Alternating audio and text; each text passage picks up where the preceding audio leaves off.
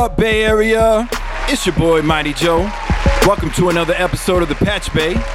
Today, joining us is my good friend, Rhonel Roberts, who is a Bay Area artist known for his love of color and also the owner of Chez Rhonel Gallery in San Francisco. Welcome to the show, Rhonel. What's up, baby? How you doing? All right. Signature, what's up, baby? That's what I was going to see if you could drop me one of those. Right on, man. For sure. Yeah, man. No, that's a beautiful thing. It's really, really exciting to have you on the show today. You know, I like to mix the show up and bring a lot of diversity from musicians to artists. You know, I had a basketball coach on one time, so now I have an amazing painter joining us today, and I'm really excited you. Oh, my pleasure. And I'm really excited to share your story today. Absolutely. More than happy to be here. Right on, right on. So we'll go ahead and jump right into things. I wanted to, take us on a journey from where it all started and kind of where you are today. So wanted to talk about, I know you grew up in a small town called French Camp. Right, which is right outside of Stockton. Right. Mm-hmm. So it's a very small population from what I see from, I think at one point they were like 4,000. I think right now they're a little over 3,000. What was it like growing up in a small town like that?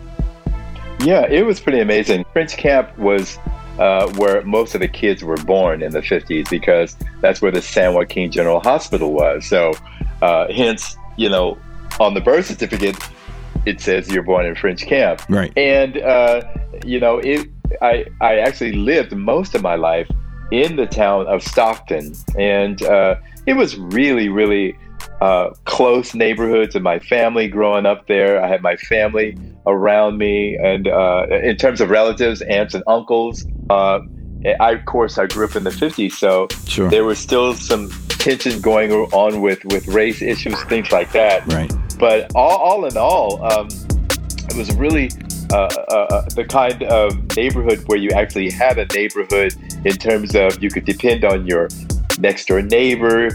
You could depend on the people around across the street or on the block that you lived on to scold you, to support you. Yeah. And that was kind of what it was. Life was very, very different in terms of the closeness and the connectedness that we don't really find that much today because we're so busy. Right. But growing up in a small town, you just had, it's a place where everybody kind of knew everybody. You know, we knew the Joneses, we knew the Smiths, they knew the Roberts, and it was cool. It was cool in that way, and I wouldn't trade it for anything to be able to grow up like that and kind of know everybody. Right on. Did you know that there's some really, really well-known people and very important people that are from French Camp? So I wanted to actually tell you a couple of those names. One guy, his name is Scott Brooks. He's the head coach of the Washington Wizards. He was actually the head coach of the Oklahoma City Thunder for many years with Kevin Durant. And Then you also have an astronaut. His name is Jose M. Hernandez. He was actually in space for about 14 days. Another really big name is Robert L. Johnson, who is the co-founder of BET and currently the majority owner of the Charlotte Hornets. I didn't realize he was from there. Yeah. Isn't that crazy? It is. That's awesome. It's pretty awesome. I was like, wow, I think he would appreciate knowing that, he was born in the same place that these other really, really prestigious human beings were born as well. That is amazing. That's great to be in good company. Who are your mentors? Who was it that really was inspiring you? And because I know that you, like you said, you want to be able to be a mentor as well. But who is actually the ones that other than your family? Did you have anybody in the art world that showed you something, like said, "Hey, let me show you this, let me show you that"? Before you really got into it, like into high school and college. Larry Walker was my art teacher at college at University of Pacific and showed me how to sketch and showed me how to really use texture and how to think more abstractly with my artwork as well, and just be true to myself and not just draw what I see, but draw what I feel as well. And then later on, I started looking at the work of Leroy Neiman. Leroy Neiman always did the sports. He would be on something like the Olympics or the wide world of sports. He would be an artist that was situated and located to paint right there on the spot. And he used a lot of graphic color. And you'll have to look him up. He's done really amazing stuff. He's just awesome. The Muhammad Ali fight, he had a big painting of that. And what I was really attracted to is the movement and the color that was in his work. And I think those people are the people that kind of inspired me. And then later on, I started enjoying the work of French Impressionists. And you still go back to them? You still go back to them? Like if you're lacking some kind of inspiration, those are your go-tos? Right. Absolutely. Gotcha. Yeah. So I go to Paris, and I have been to Paris like every other year. And I get inspired by just going to the Louvre or to the D'Orsay, or even just be in the French Quarter or just on the Champs-Élysées while I'm just in Paris. It's so inspiring to me to be there. But of course, the work that I see of the artists that are there, that's something that gives me inspiration. And also, it's something that really inspires me as well. Those trips to Paris just have to be like memories. Like you just probably can't wait to get back to those kind of places. God. Once all the it's killing me right now. It's killing me that I can't go. Yeah, and it's interesting that you asked me that, because I have a lot of poster work has been inspired by Toulouse-Lautrec, who did a lot of posters during his lifetime, and it was that inspired me to do like all the posters that I've been doing and have done for La Boulangerie here in San Francisco. So yeah, that's a steady imprint in my life, and I can look at that work in my own resume right now, and photos that I've taken and things like that are little symbols of that experience. Yes, it's really dear to me. Right on. As far as Italy and France, when you go see a lot of those museums, where does the value come from art? That is what the artist has to determine, the value of not only of the materials and the time he spent on it, but also the sentiment value of what he's created. Jean-Michel Basquiat, the 1980s painter, graffiti artist from New York, who recently, the last couple of years, sold the most amount for an American painter. It was over $100 million for a painting. So I mean, it's really the value that people are placing on the work as they collect it. That's usually the thing that really drives it. So the more people that get out there and buy Chez Rhonel artwork, right, the more value it'll have. That's awesome. So we were talking earlier about discrimination. What I wanted to ask you is, does the art world discriminate, or is that your refuge? Is that where where everybody accepts you no matter what, and you just know that that's home base? Yeah. Interestingly enough, people of color are still a minority. And you have probably gone to a museum before. You didn't see any work in there that was done by a person of color, specifically an African American. And it's a burden. That was something that I just felt like, wow, that's why I need to do what I need to do. So I be that person or one of those people. Well, that actually leads me right into my next question.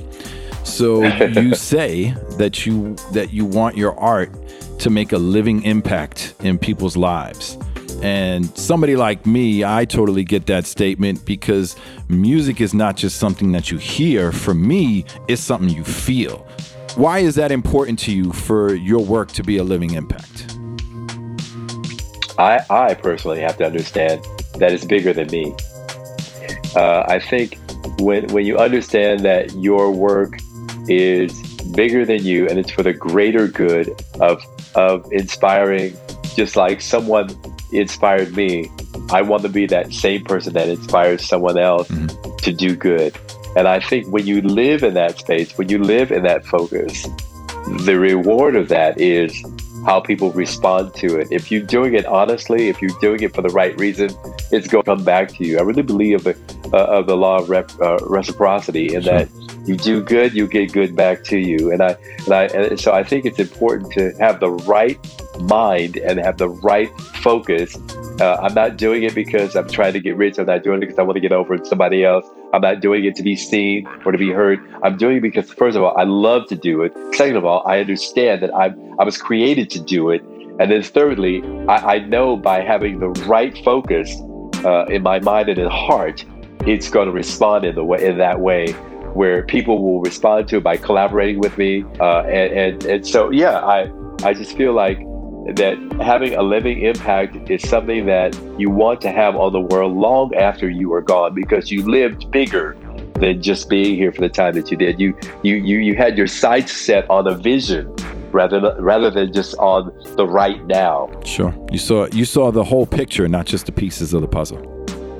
Exactly. And I think that's really important. I mean, those are the kinds of things that I look up about, when I look up things about, like Garvey or Du Bois, and where we're looking at even, all the poets. And I was in Washington, D.C. for the summer last year, and going to the National Portrait Gallery, just being impressed from all the work that was done there and the artists that were there. And it was really wonderful that someone who's not even here anymore, I'm able to enjoy their work and still be influenced by it and touched by it. And I think that's really important for generations to come. So in 2001, that was a pretty big year for you, because it's when you decided to commit yourself to your craft. What was it that changed your mind, that made you not change your mind, that formed your mind to say, you know what, I'm going all in on this? Yeah, that's a great question, because there is that time in your timeline where you go from, oh, I dabble at it. Oh, it's a hobby. Oh, yeah, I do a little bit of that, to I am an artist. And I think when you own that, it's the most important transition any of us can make, because we're taking the responsibility of owning that and being that. And I think it's important to do that. There has to be that stage. I think it's just like the missiles that I would draw, that you start off with a big trident missile, but all the parts of that are eliminating itself. So that the smaller part can just jettison into the outer hemisphere. So I said all that to say that there's just things that you start dropping off until you focus, so your career could start jettisoning it. And I got to the place where I thought, okay, enough of this, working at it, dabbling at it. It's my little thing I love to do. No, this is something I am. And I really believe that after I went out and said, okay, this is what I am, then I just really feel like God and the universe began to open up opportunities for me, because I personally had defined what it is I wanted to do and where I was going. Yeah, well, tell me though, what was it like to actually get those keys in your hands up for your very own studio for the first time? Joe, I have to tell you, man, that was so amazing. That was so amazing. The fact that I could step into a studio room and call it my own. You know this, as a guy who records, it's the place that you get to tinker, and it's the place that you get to be you. Yeah. If you can't be you in your own room, you need to lock the door and throw away the key. But you want to go in, and I thought, oh, finally, I'm in my place that I could have my own work. No one gets to tell me what to do. I get to be inspired, and it comes out of my heart. So awesome. It comes out of what I feel, and I hope they're gonna like it. Right. But this is what I feel, And I think you kind of lose all fear about that. It's not initially about selling your work. It's not initially about an audience you want to attract. It's first and foremost, it's opportunity for you to reveal who you are and what's in your heart. And then later on, you think about paying the rent. But I think for me, initially, I got my art studio about the time that I first went to Paris, which was right around 2003 is when I got my studio. I had visited the Shipyard a couple of times, because every year they have spring open studios, spring and fall. Artspan puts on the fall one, but the Shipyard puts on the spring one. And of course, we didn't have it this year. But it's just a place where a lot of people come, and you have to know it's something that people hear about. Of course, there's a lot of marketing that goes around it, but we did. I opened up my studio there, and I had my first trip to Paris that year. And so my first show in my studio was called Destination Paris. And I had all these different colored Eiffel Towers, small paintings, and I sold a lot of them. It was a confirmation where I felt like, okay, I guess I'm supposed to do this. Right.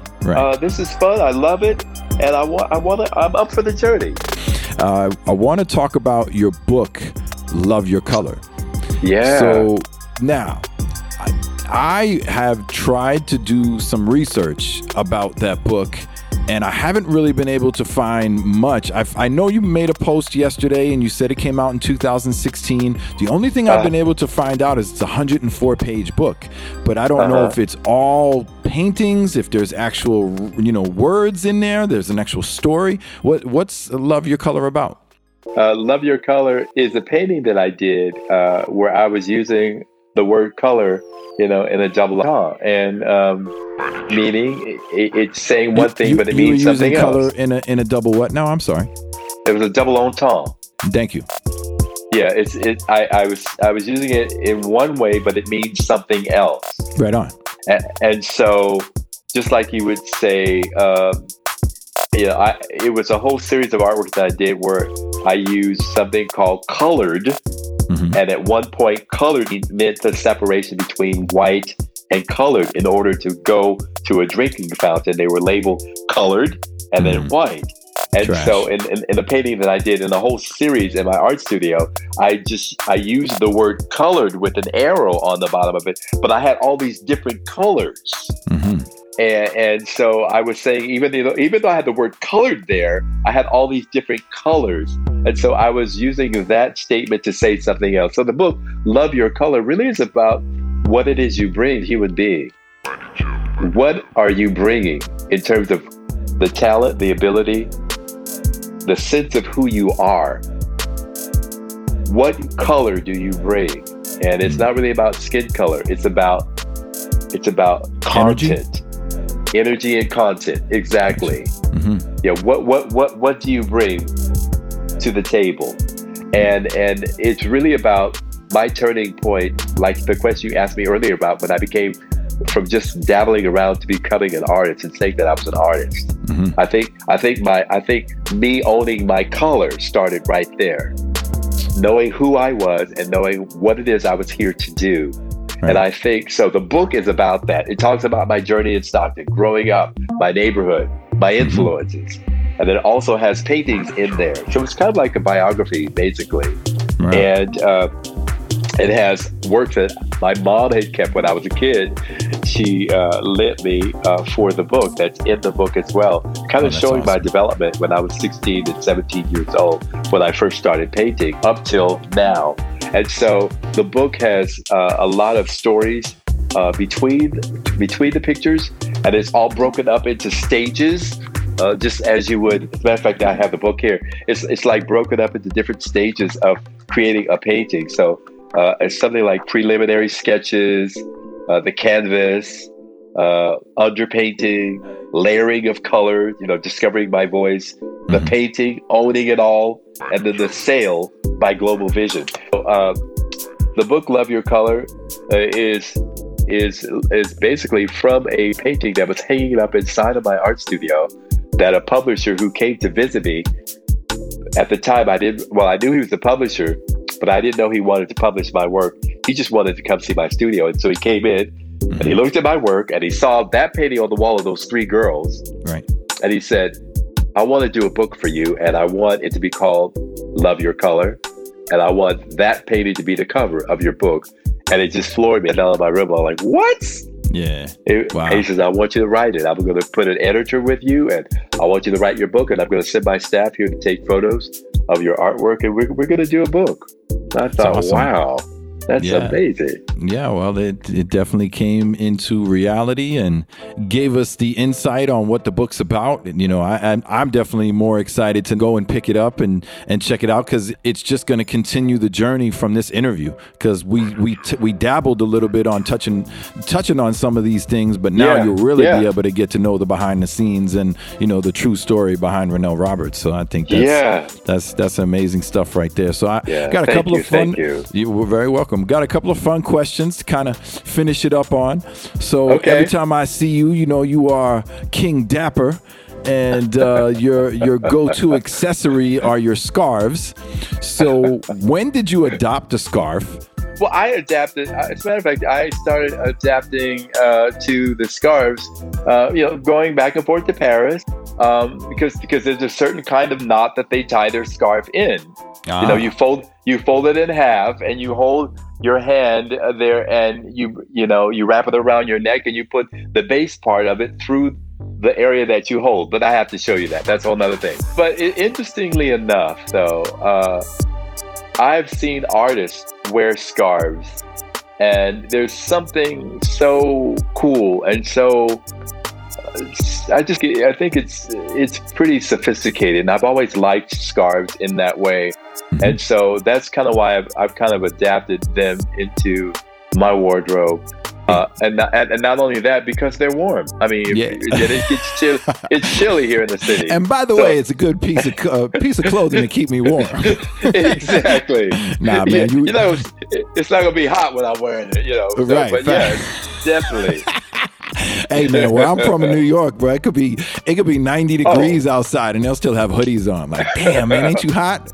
Well, that's insane. That's Hoodie Allen right there. That's what we know him as. But yeah, man. So tell us something about Rhonel Roberts that we just don't know. I love ice cream. And San Francisco ice cream tour. Okay. And it's a little fun thing. I grew up with, all I had was 31 flavors, and I love that, my little almond jamocha fudge. You can't tell me nothing about that, baby. And so I love that. Yeah, I am a big fan of ice cream. There's a company here in the city called Salt and Straw from Portland, Oregon. And since I've been on quarantine, I've ordered 5 pints from them. Hey, eat it very slowly, though. I don't mow through it.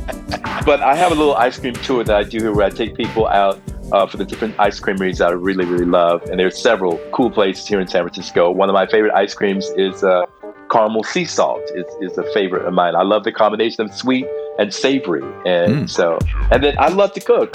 I'm a guy that I get in the kitchen and I love to make some barbecue chicken and some pork chops, and love to make a good stir fry with steak in there, and do fajitas. I'm a guy that does a casserole, and so I love to cook. So I love all to you cook. ladies out love there, ice cream. Rhonel's ready to cook you a nice dinner and then take you out for some ice cream. For sure, baby. For sure. I got pictures to prove it.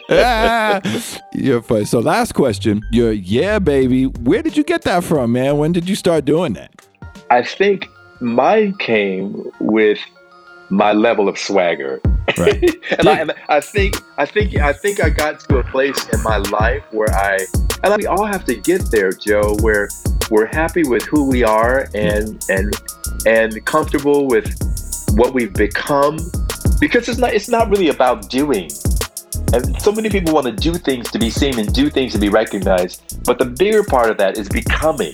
Yeah. And becoming simply means to listen, and to embrace who you are and who you want to be, and start acting on that and being a positive influence. And I think for me, once I started embracing that and started becoming, and don't get me wrong, I had a lot of things happen to me. I've been divorced a couple of times, and I have children, and there's things that have happened in my life that have, near-death illnesses, unemployment, all kinds of things have happened to me in my life. It's not a bed of roses these past 60-something years. Right. But at the same time, I think the important thing is, once I landed on my feet and was a base life, then I was like, yeah, baby, what's up, baby? Right on. And like you said too, it was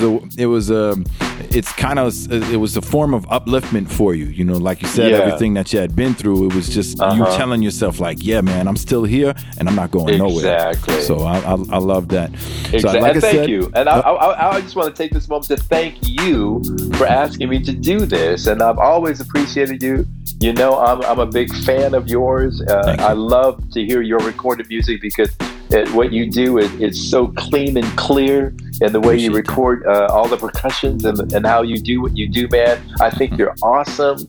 And I wish you nothing but the best. I love that you're impacting in your community with you and your daughter and your wife. And man, it just really brings me joy to see a young man like you that is so focused on really bringing about change, and not just talking about it, doing, as President Obama used to say, being the change. And I really love that about you. And so I appreciate our friendship.